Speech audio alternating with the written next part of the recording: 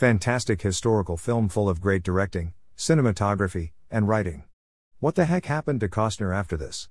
He's obviously an extremely talented director, so why has everything he's done since been so terrible and amateurish in comparison? How does one suddenly lose the ability to direct well after doing such a brilliant job? It just doesn't make sense. But a great film. I saw the unedited 4-hour version, and, though the first hour felt a little long and pointless, it's never slow or boring.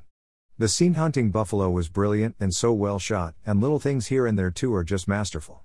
Entertaining and gorgeous, with lots of beautiful landscape shots and manly men riding on horseback and shooting guns and arrows and being tough. It's good, old-fashioned filmmaking at its best, and such great writing. It's just a great movie. There's romance and action and a friendly wolf and no real villain, which I thought was particularly effective. One of the few true epics to come out in the last 20 years. If Costner can get back to this level of directing, we'll really be in for a treat.